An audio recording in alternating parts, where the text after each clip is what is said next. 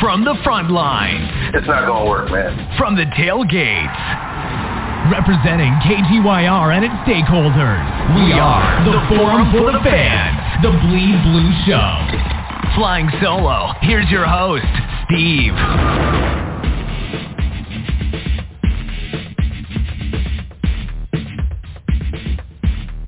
Yeah, welcome to this edition, All Around Football with Azul, Episode 1. College football, pro football, my thoughts over the weekend games. And collegiately and professionally, let's just jump right into it. But first and foremost, I want to apologize. I understand some of the listeners wanted to hear the feedback or the reaction to the post-game episode, Cowboys and Giants, where the Giants got destroyed, right? But we had technical difficulties. They'll pick up the conversation on the preview episode versus the Cardinals on what happened in the disaster Sunday Night Football. Giants getting mollywopped by the Cowboys. I'll touch upon that when I get to the pro football side of things. But I'll start collegiately, and we all know the talk of college football right now with the Colorado Buffaloes. I got to go back to the first week because I wasn't around to discuss this, but go back to the whole transfer portal thing with all the transfer players on the roster, and Deion Sanders takes over, and they go to TCU, a 17th ranked team in the country, the Horned Frogs in Fort Worth, Texas, where they did a good job winning that game in a back-and-forth fun game, 45-42. A lot of back-and-forth as far as the possessions, and a big game by Shedeur Sanders, the quarterback, the transfer student, Deion's son from Jackson State.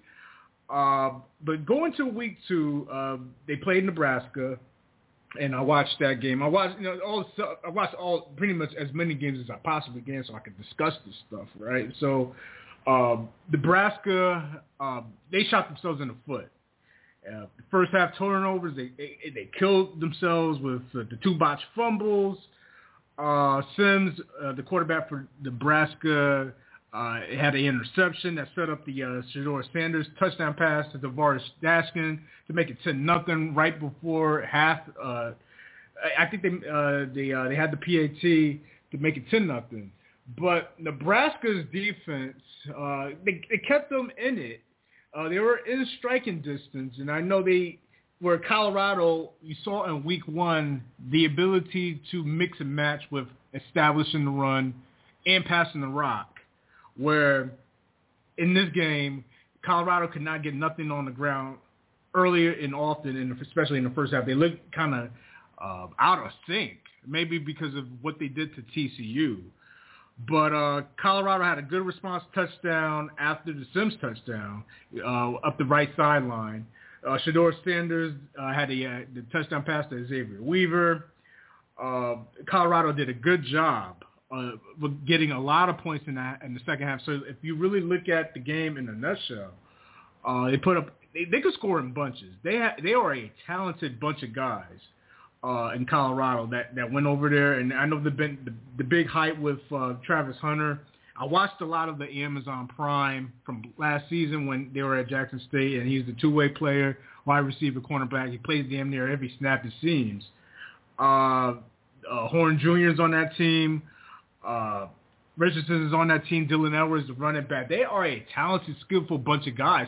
They will win a lot of games in the Pac-12 this season. They will win a lot of games in the Pac-12. Going back to the TCU game, the fact that they capitalize off of the turnovers, the picks, the Bailey runs, the Colorado Buffaloes, I don't think it's far-fetched for a team that's definitely, all you got to do is win 6-7 games, be in the bowl game pretty much, but they're a team that they could really light it up in really bunches, and they have a very good quarterback in Shedeur Sanders, who's obviously the son of an all-time GOAT. When we talk about GOAT athlete, running the ball, you could run, the RPO, the pass options there. He's athletic enough to get to his spots to set up the throws, man. He's got a skilled bunch of guys at wide receiver. If some of his linemen actually do a good job of blocking, you saw that in the TCU game as well. But off to a 2-0 start, Colorado. A nice win over Nebraska. A very nice win that really set off the college football map with a lot of people taking notice of what Deion Sanders has brought to that program from Jackson State. Obviously, there's no doubt about it. From my opinion, the way I look at Deion, he's definitely a GOAT. When I say GOAT, look at a guy who's always a multi-sport athlete, track and field, football, baseball on a professional level. He hit for a very good average when he was a pro with the Atlanta Braves. First then with the Yankees, Atlanta Braves, Cincinnati Reds, and then, of course, Atlanta Falcons, San Francisco 49ers, Dallas Cowboys. Hall of Famer. I mean, and then also coaching up, smart and intellectual analyst, as well as a guy who went up the ranks just from coaching from the youth up into through the HBCU circuit, and then now on the Division I in the Pac-12 with the Colorado Buffaloes, off to a 2-0 start. Shout outs to the Colorado Buffaloes as well. Now the Notre Dame game. Now, they come on off the big win in Dublin, Ireland over the Navy, midshipmen. They had another road game in Raleigh, North Carolina at Carter Finley Stadium versus the Wolfpack, North Carolina State Wolfpack. They just toyed with the Wolfpack, man. They were too physical for them. The play action was working with them.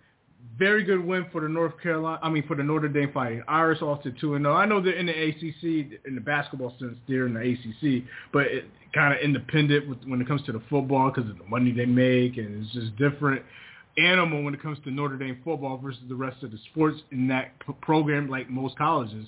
But it definitely holds weight when it comes to Notre Dame. They just put it on North Carolina State, man. I think they got a pretty much a cupcake next week with Central Michigan at home for their home opener, Notre Dame, but put up 456 yards over the weekend on the road. They just dominated, rushing the rock for 170 yards. Converted on 30% of their first downs. But that game, North Carolina State, who did beat UConn in their opener on the road in Connecticut, but turnaround was faced with a different animal in the Notre Dame Fighting Irish, man. I mean, that's, Hartman has played well for the Fighting Irish, threw for 4 touchdowns. Estime had ran for 134 yards and 2 touchdowns for the Notre Dame Fighting Irish.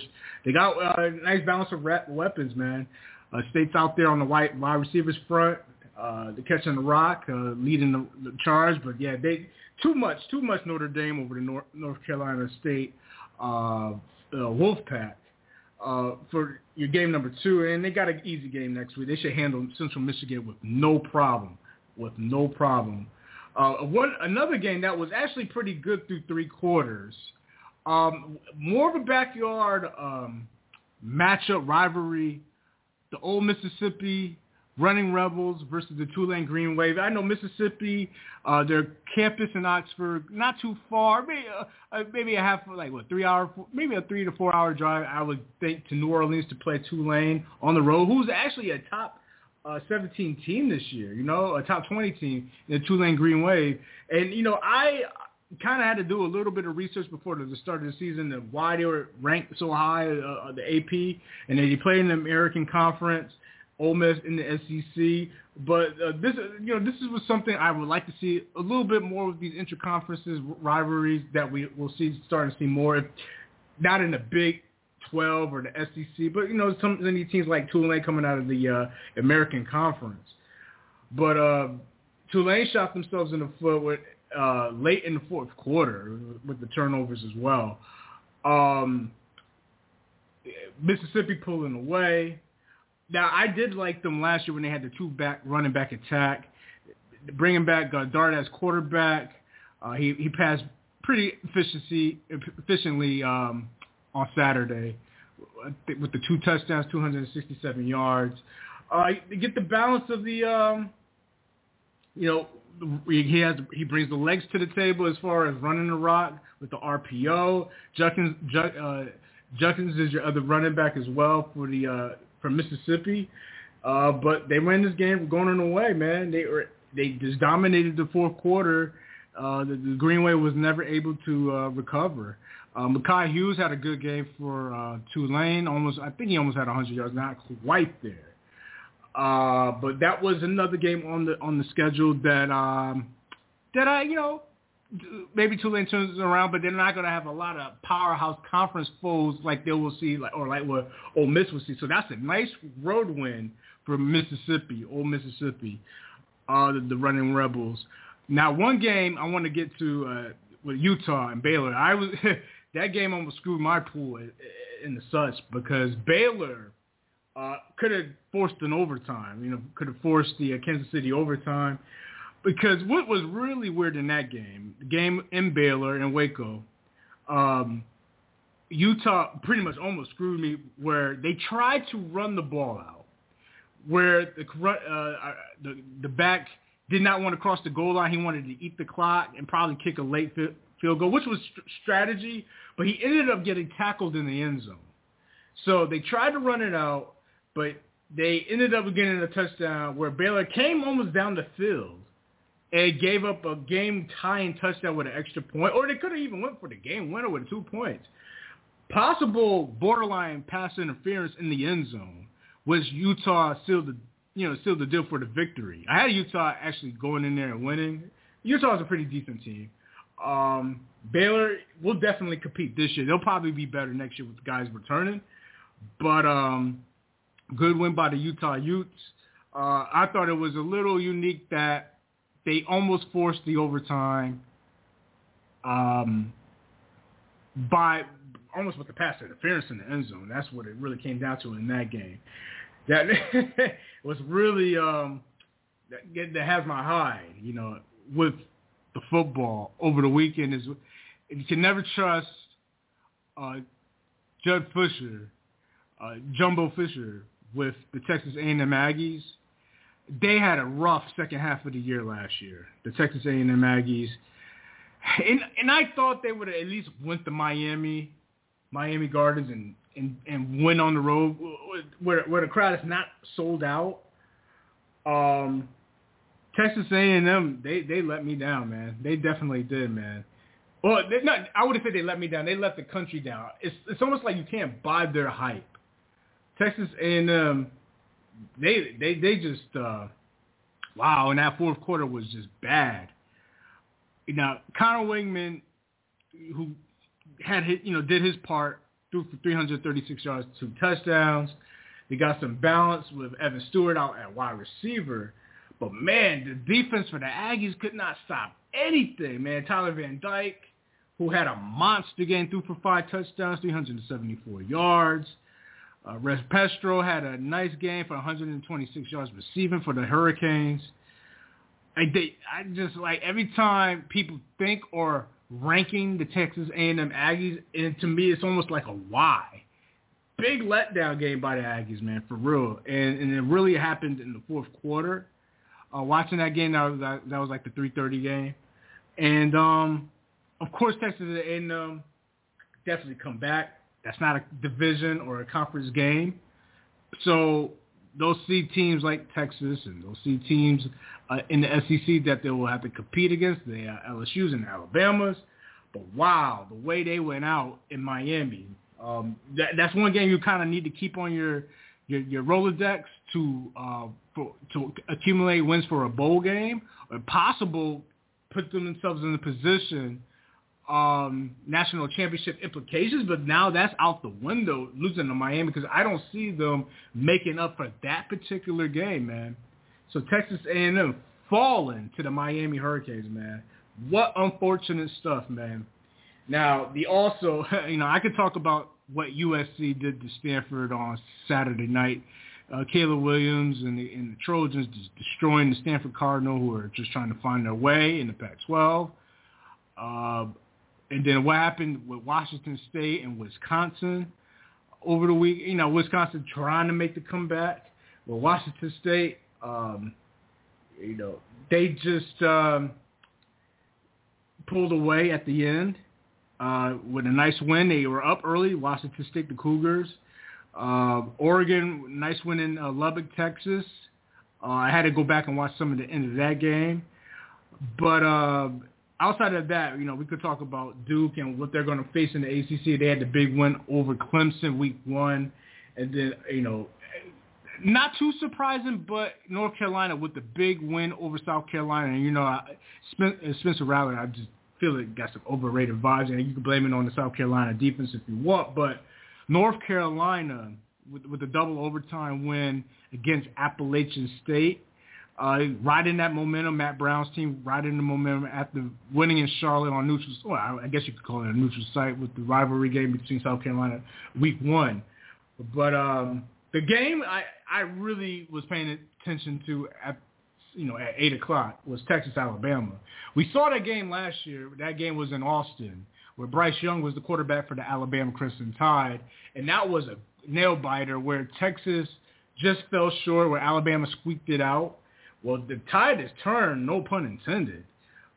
Quinn Evers, the quarterback for Texas, he had an excellent second and fourth quarters, yo. He had 2 touchdowns to Adonai Mitchell.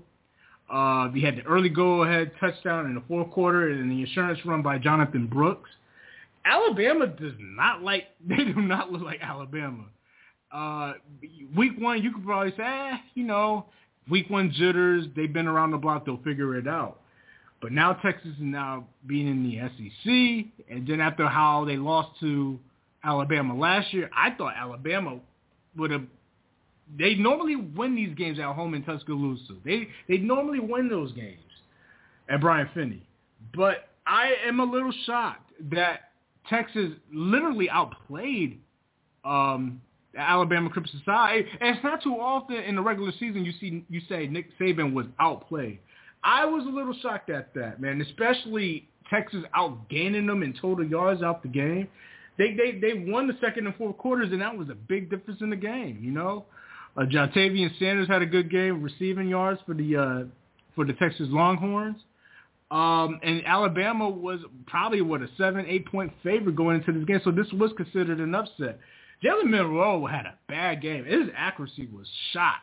He barely passed for 50% of his completions, and he was just missing guys. Definitely did not. Alabama in the Nick Saban era has been known for running the rock real well with whether it's Trent Richardson, Mark Ingram, Josh Jacobs. I mean, they've had nothing but a factory of running backs under the Nick Saban tenure. But Chase McClellan in a big game only had 45 yards, man. And that's not typical Alabama. This is not what we kind of don't quite normally see, especially getting passed on like that. Now, we've seen this in spurts in bigger games in the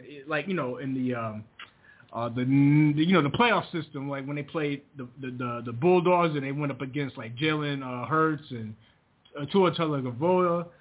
You've seen that like getting lit up in big yards, or versus Clemson versus Deshaun Watson, but never really in the regular season like that, and especially at home.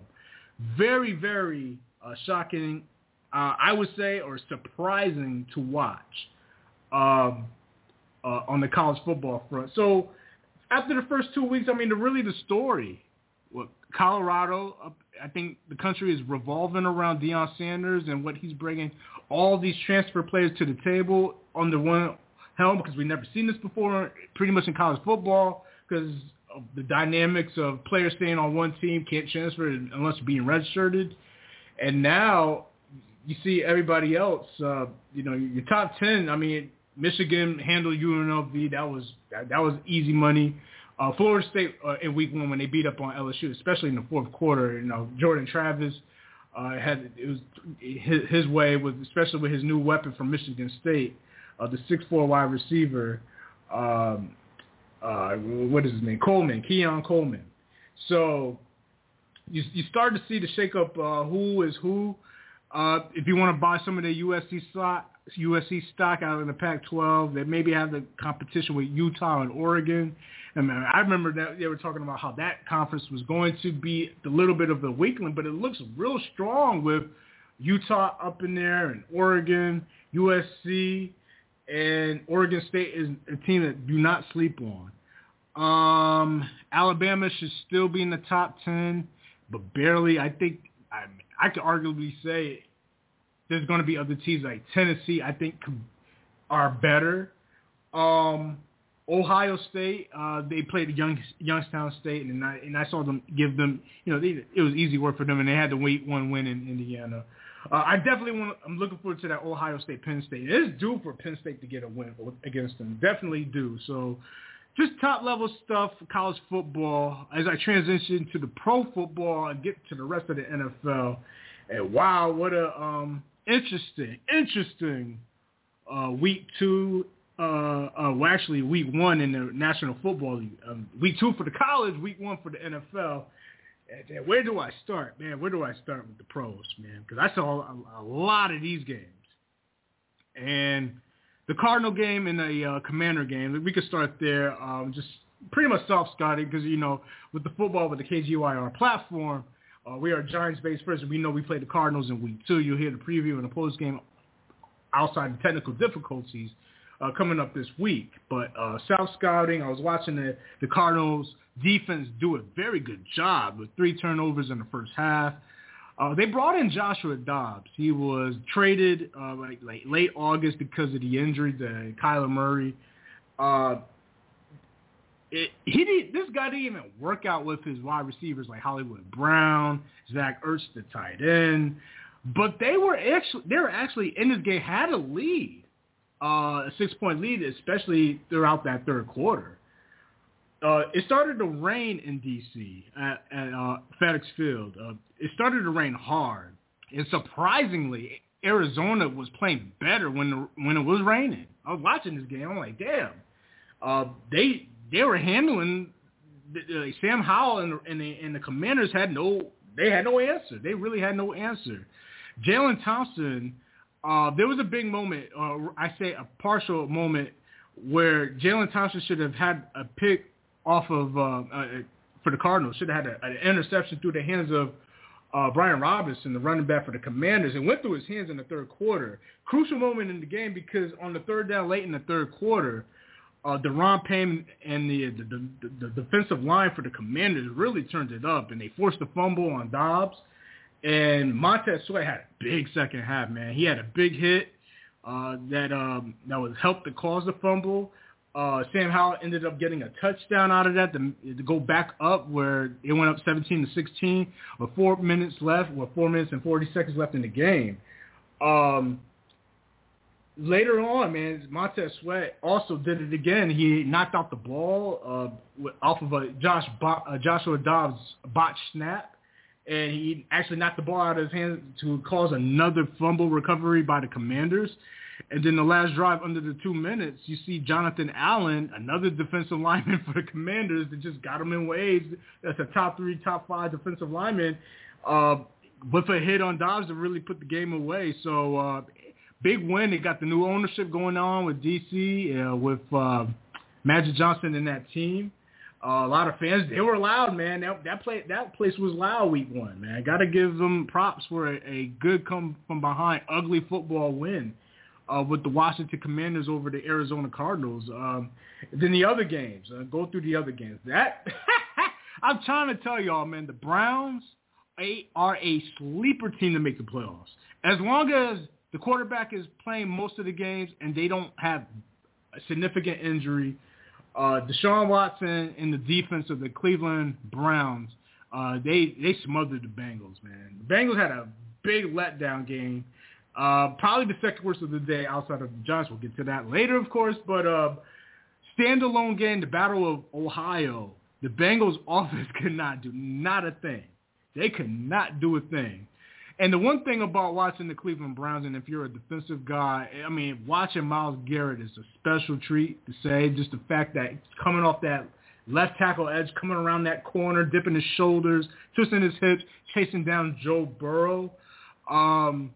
He's just a simple menace, man, straight up menace out there on that field. Deshaun Watson had the rollout touchdown pass to Harrison Bryant. And I'm telling you, they have the run game, of course, with Nick Chubb. The offensive line is not great, and the defense is serviceable. They were missing the quarterback, of course, and they got him late last year after the hiatus with the suspension. I really believe the Cleveland Browns have a shot to make the playoffs. I really do in a loaded AFC conference. And they have the big piece in the quarterback. He's a winning quarterback. We all know that. National champion with the Clemson Tigers. And, of course, has some okay success with the Houston Texans. Did not work out, obviously, with the things that were going on. But the Cleveland Browns, be on the lookout for them. The team that's probably going to come out the NFC or has a good chance to come out the NFC, that is the San Francisco 49ers. They dominated the Pittsburgh Steelers. So much balance. They should have went the Philadelphia one if it wasn't for the quarterback getting hurt, Brock Purdy. Overwhelmed the Steelers, especially running the ball. You saw Christian McCaffrey get the big touchdown, spin moves between left tackle, left guard, and, of course, scampered down the sidelines, getting great blocking by the wide receivers and Brandon Ayuk. Steelers, I'm not buying the Steelers stunt like I think a lot of fans are. It's not because of the reputation of the organization. I just don't think they're quite there. Coming off of the Ben Roethlisberger era and having that main guy, Kenny Pickett, I'm not as sold as him as the franchise quarterback for the Steelers. But from a Niners perspective, I mean, they are loaded. They are primed to get to a Super Bowl with a roster like that. They're scary to play because they can beat you many ways. They can beat you running the ball, and they can beat you passing the ball. And they got pass rushes to get after the quarterback, and they have above-average linebackers. I mean, they got it all, man. They really got it all. So, big win by the 49ers. No surprise there, beating up on the Steelers. I was also watching the Jacksonville Jaguar game versus the Colts. You saw Calvin Ridley make his debut with the Jaguars. He got a touchdown early on in the game, and Zay Thomas ended up getting a touchdown as well. Jacksonville has some nice weapons, and, of course, Trevor Lawrence is a very good quarterback. They had a very good first half. And especially Calvin Ridley, who had 7 receptions in the first half, but then kind of went quiet or went off the radar a little bit. The guard, Brendan Scherf, he got hurt, so I'm not exactly sure what his injury status is or was. But outside of that, there was a play by Michael Pittman he caught a wide receiver screen to tie up the game at 14-14. But after that, it was pretty much all Jacksonville. There was a touchdown run by Brisby. They go up 24-21. There was also a flash from the pass from the Clemson Tides with Trevor Lawrence and Travis Etienne. There was a burst, a 25-yard run to go up 31-21. Travis Etienne looks fresh. Remember, he hurt himself his rookie year, and it takes a year pretty much to come back from some of these leg injuries. But he looks fresh and looks good. Looks fast. In the AFC South, it should be the Jaguars and pretty much whoever could be next. Maybe the Titans. I don't have stock on the team I'm about to say next in the Houston Texans because they're trying to get back into the winning ways. But good win by the Jaguars over the Colts. Anthony Richardson actually played well in this game. But it was really more about the Jaguars' offense, the diversity of the wide receivers, the new weapons, and a refresh weapon in Travis Etienne out of the backfield, and Brisby, too. Nice 1-2 punch by them in Doug Peterson's offense. Houston Texans at the Baltimore Ravens. C.J. Stroud, the Ohio State quarterback, his debut. I got to say it like this. Sometimes when you lose, you win, and sometimes when you win, you lose. That is the old quote from Rosie Perez and White Man Can't Jump. And this is the game where I say, well, Baltimore won the game. However, suffered a significant injury to J.K. Dobbins with a torn Achilles coming off the field. Yes, they beat the Houston Texans, but him leaving that game, him losing that 1-2 punch, he was an effective payday, and especially him, he did not see a big payday, and that's unfortunate for him. He's probably not going to get the maximum dollars now with that Achilles injury. That is just a bad break, man. And this is the reason why these running backs have these, or players in general, but especially running backs, they got it or they want that payday because of the security for situations like this. And I am sorry for the J.K. Dobbins and his family and his peers for not going to be able to reach that. I don't see that happening because of the nature of the business. But Baltimore would have easily easy command win over the Houston Texans at home for their home opener, man. I did not see a lot of that Carolina Panther-Atlanta Falcon game. I know Bryce Young started. To be honest, I did not watch a lot of that game. I know Atlanta won. I'll just leave it at that. They had a 2-touchdown win, so I'll just leave it at that. I did see more of the end with the Titans at the Saints. Derek Carr had a opening debut at the Superdome, 300-yard passing game.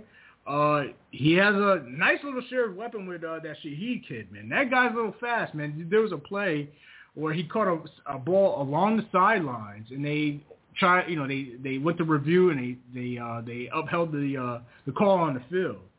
But an ugly, low-scoring, you don't see those a lot over the last 15 years, especially the Sean Payton and Drew Brees years in New Orleans, where it was only a 15-13 win by the Saints and the Titans, who ended up getting DeAndre Hopkins and, of course, Derrick Henry and Ryan Tannehill at quarterback. I don't know what Vrabel, the head coach, is going to do at Tennessee. I thought this was a winnable game by them, and they got to muster up a lot of offense because this is a team that did not generate a lot of offense last year. So, good win by the Saints, 1-0.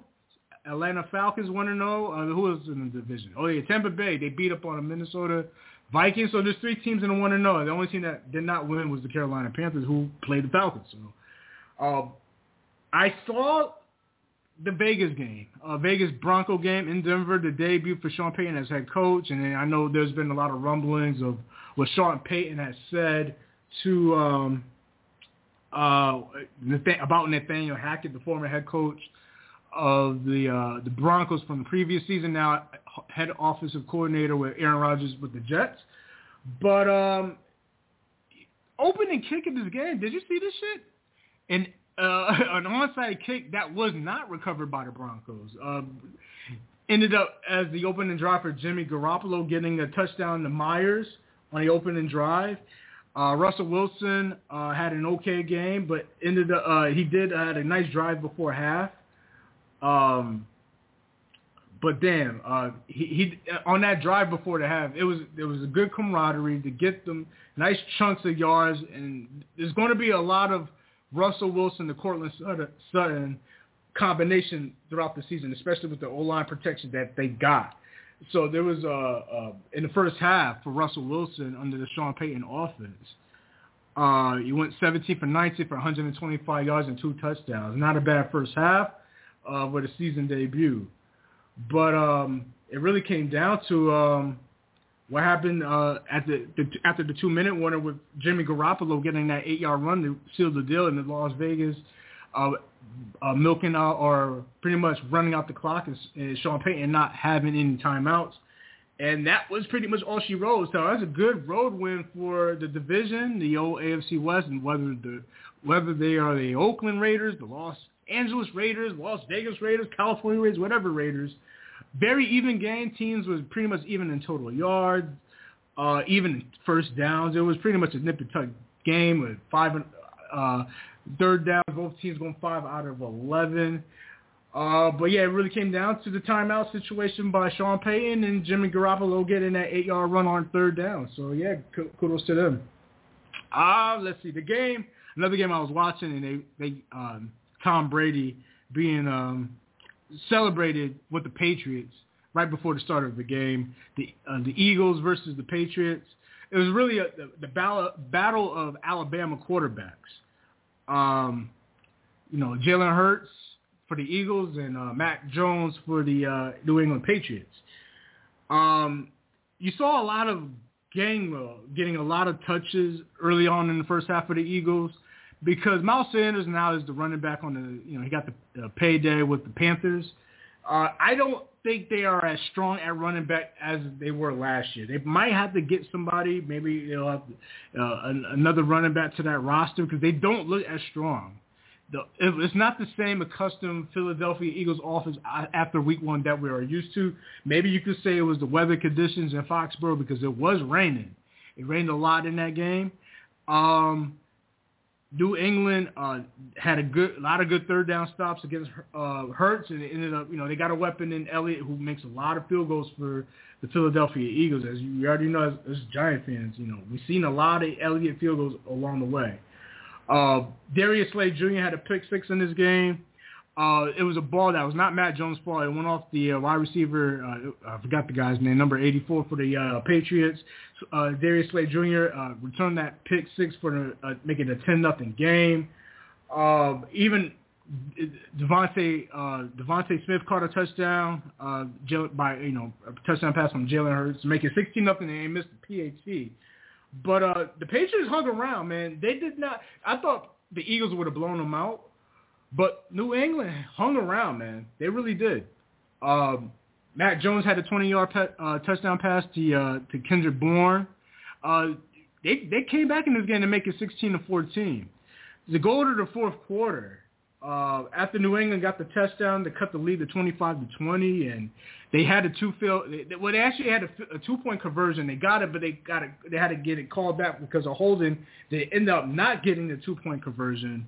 On the next possession by the Eagles, on third down, where a quarterback keeper, a play call by Jalen Hurts, it was a clean hit by Jabril Peppers for the Patriots, made Jalen Hurts fumble the ball. The England was in striking distance to actually take the lead in this game. But if it wasn't for the pass rush by Josh Sweat, he beat the tackle Brown like a drum, and really took New England and really cut the playbook in half and really sealed the deal. I know New England ended up getting a reception, but the guy was out of bounds. And New England losing to the Philadelphia Eagles 25-20. The Green Bay Chicago game, we saw Jordan Love. I wanted to see some of the hype of what that was. That game was very boring in the first half. It was really a snooze fest. He had a couple of touchdowns to Dubes, but Justin Fields, on the other hand, there was some questionable play that he had. There was a second down. He should have threw the ball away, and he lost a lot of yardage by getting tackled by Kenny Clark, who had a monster game, by the way. Big game by Kenny Clark. He taking him out of field goal range or to set up some sort of points, maximize the points with at least a touchdown.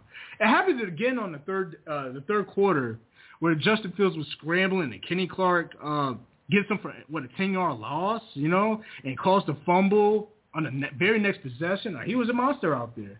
Aaron Jones had a touchdown, but I think he went out of the game with a hamstring to go up 17-6. Packers was up 24-6 late in the third quarter, and at that point I was like, man, this game's out, because I was actually more in tune with the Miami Dolphin Charger game. Justin Fields hit Darnell Mooney with a touchdown, and they got the 2-point conversion to make it 24-14. So I kind of stuck with this game for a little bit. And then I was trying to get to some of that Rams-Seahawks game because I wasn't really paying attention to that outside of some plays I saw. I think DK Metcalf had a touchdown. But Jordan Love actually played well in that second half, man. He had a 5-play, 61-yard drive to set up a touchdown to go up 31-14. And then somehow I went away from this game, and I come back, it was 38-14. I didn't know how they got that. Then when I went back to look at the highlights, I saw that Green Bay had a pick six. I was like, wow. They just, no matter if it was Favre, it doesn't matter if it's Aaron Rodgers, Jordan Love, they find a way to beat the Bears, man. Now, this was the game of the goddamn day, was the Miami Charger game. I already knew this was the game of the day because we seen them play last year. This is one of those games where whoever has the ball last was pretty much going to win, and that was pretty much what you saw. This Miami Dolphin Charger game. They played against each other. Remember, Miami went on the road last year. They played the Niners on that road trip, and they ended up playing the Chargers. This is the same shit. Tua had to start. There's so many passes to Jaylen Waddle. So much speed. As long as he stays healthy, man, they're going to be fun to watch. The Chargers had an epic collapse last year versus the Jaguars in Jacksonville last year. So I wanted to see how they're going to come out in this game this year. Open the game this year. Justin Herbert had a deep pass to Keenan Allen off the left sideline, running the ball, the 1-2 punch with Kelly and Austin Eckler. Kelly had a touchdown run. Austin Eckler had a 55-yard run, was like the longest of his career. that set up the 1-yard touchdown at the goal line with Keenan Allen. Miami on that very next possession, they go right down the field, get a touchdown by Raheem Mostert, the running back. But Miami got so many fucking wide receivers, man, with River Kraftkoff, Jalen Waddle, Tyreek Hill had a monster game as well, especially in the second half. Even the drive before the half, man, Miami went up 17-14 with the Kraft touchdown pass from Tua Tagovailoa. Let's put it like this, Tua. Let me get a sip of this. My mouth was getting caught. I'm talking all this football, man. The third quarter, it comes at the start of the third quarter. Justin Herbert, he had a quarterback keeper. They had a nice drive to start the third quarter, go up 24-20. Tua had a nice pass to hit Tyreek Hill. I mean, that's just a work of art. I mean, they were doing that last year. You're going to see a lot of that this year. That 1-2 punch between Hill gets a pass. It's like almost like hero ball. Then Waddle gets a pass. They get an end zone. They ended up with an end zone interception by J.C. Jackson of the Chargers to kill that drive. But Miami's defense stepped it up with a cornerback blitz. It almost caused a safety. Herbert almost got caught with a safety in the end zone, but they didn't. And the Chargers ended up punting that shit away. And then next thing you know, Tua finds Tyreek Hill with a big touchdown pass to go up 27-24 by the end of the third quarter. The Chargers get that shit right back with a Kelly touchdown at the very start of the fourth quarter. But it was pretty much a back and forth game. Tyreek Hill get hit he hits him with a fade with a pitiful pass with 1:45 remaining in the game. Miami takes the 36-34 lead, but they missed the point after. So this game, they had like 7 fucking lead changes. Crazy, right? But Miami's defense really stepped up at the end, man. Herbert was trying to set up the screen, but if you saw the play, the running back didn't get out far enough in time, and Herbert throws the pass, and the refs call him for intentional grounding. So it goes to 2nd and 20 with a loss of down. Miami gets pretty much back-to-back sacks. They got 1 sack up the middle, 1 play. They became 3rd and 30, and then next thing you know, Phillips ends the game on another sack, and now it's all she wrote where Miami, as of right now, that's the game of the year, even through week 1. Big game win over the fucking, over the Chargers. And then, of course, the last game, what a joke of that was. And we, like I said, we apologize what happened with that shit. We were supposed to have a post game. Giants getting smoked by the Cowboys, but we had technical difficulties. So I'm pretty sure we'll have the guys will talk about what happened in the preview game on Thursday versus the Cardinals. I mean, wow. I mean, if you was to ask me on this game, a lot of shit went wrong. And I talked about this with Brian from the Big Hitters Corner podcast when I was on his show about the special teams. And this came into fruition very early with the punt, with the block, and the return. Not able to block up front. But I also look at this also with the quarterback. We don't have that kind of quarterback who's going to change his protection, change plays at the line of scrimmage like that. If you really go back and watch some of this game, he doesn't do that. And the Giants' film is going to catch up with a lot of opponents this year if the Giants don't make that adjustment with the quarterback. Everything went bad last night. It was raining. The conditions, the ball slips, the not able to, can't stop the run. He couldn't get after the quarter. He couldn't get after Dak Prescott. It was a very, very embarrassing loss to say. Probably one of the worst losses in regular season that I could think of with the Giants, especially on the Sunday night football stage in front of America or the world. But that's pretty much all the games, collegiately and pro. Like I said, from college side of things, Texas beating Alabama, that was a little bit surprised with the 7-point, the underdog. Edwards had a good game as well. Utah getting by Baylor, that's the game, that game. And then North Carolina was a double overtime win over Appalachian State. But Wisconsin trying to come back against Washington State did not happen. And then also the other game with Colorado, pretty much turned it on against Nebraska. That's a game. That's a team that's going. That team could score in bunches. They have the weapons to do it. Like I've seen enough. Where I said, man, they got the blocking. They have the skill set guys outside. They'll make it happen. And then on the pro side, Arizona's defense was a sleeper. I would not sleep on them next week going into week number 2. They got a journeyman, not journeyman, but a backup quarterback going into that game. Washington defense, especially their line, looks like Washington's defensive line. Miami and the Chargers offensively look good. The Cleveland Browns are a sleeper. Nice win by the Rams on the road. And then the Cowboys defense pretty much fucking dominated Sunday night. So by the time you hear this episode or sometime in the morning, you'll have, Bills and Jets will not have a reaction to that game. But you catch the next football episode, with the preview with the Giants and the Cardinals here.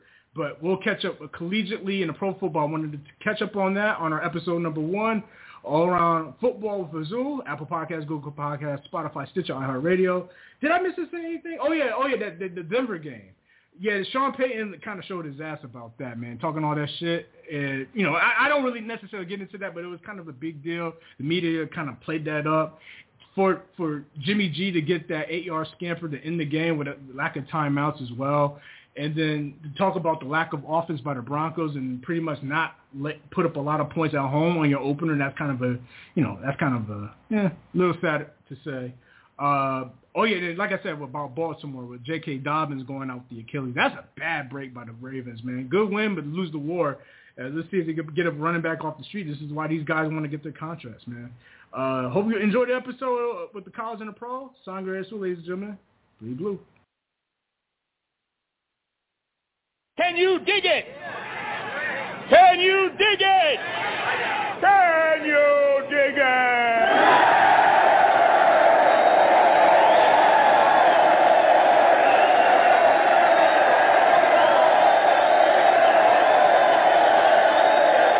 Bleed blue, bleed blue, bleed blue, bleed blue, bleed blue, bleed blue, bleed blue.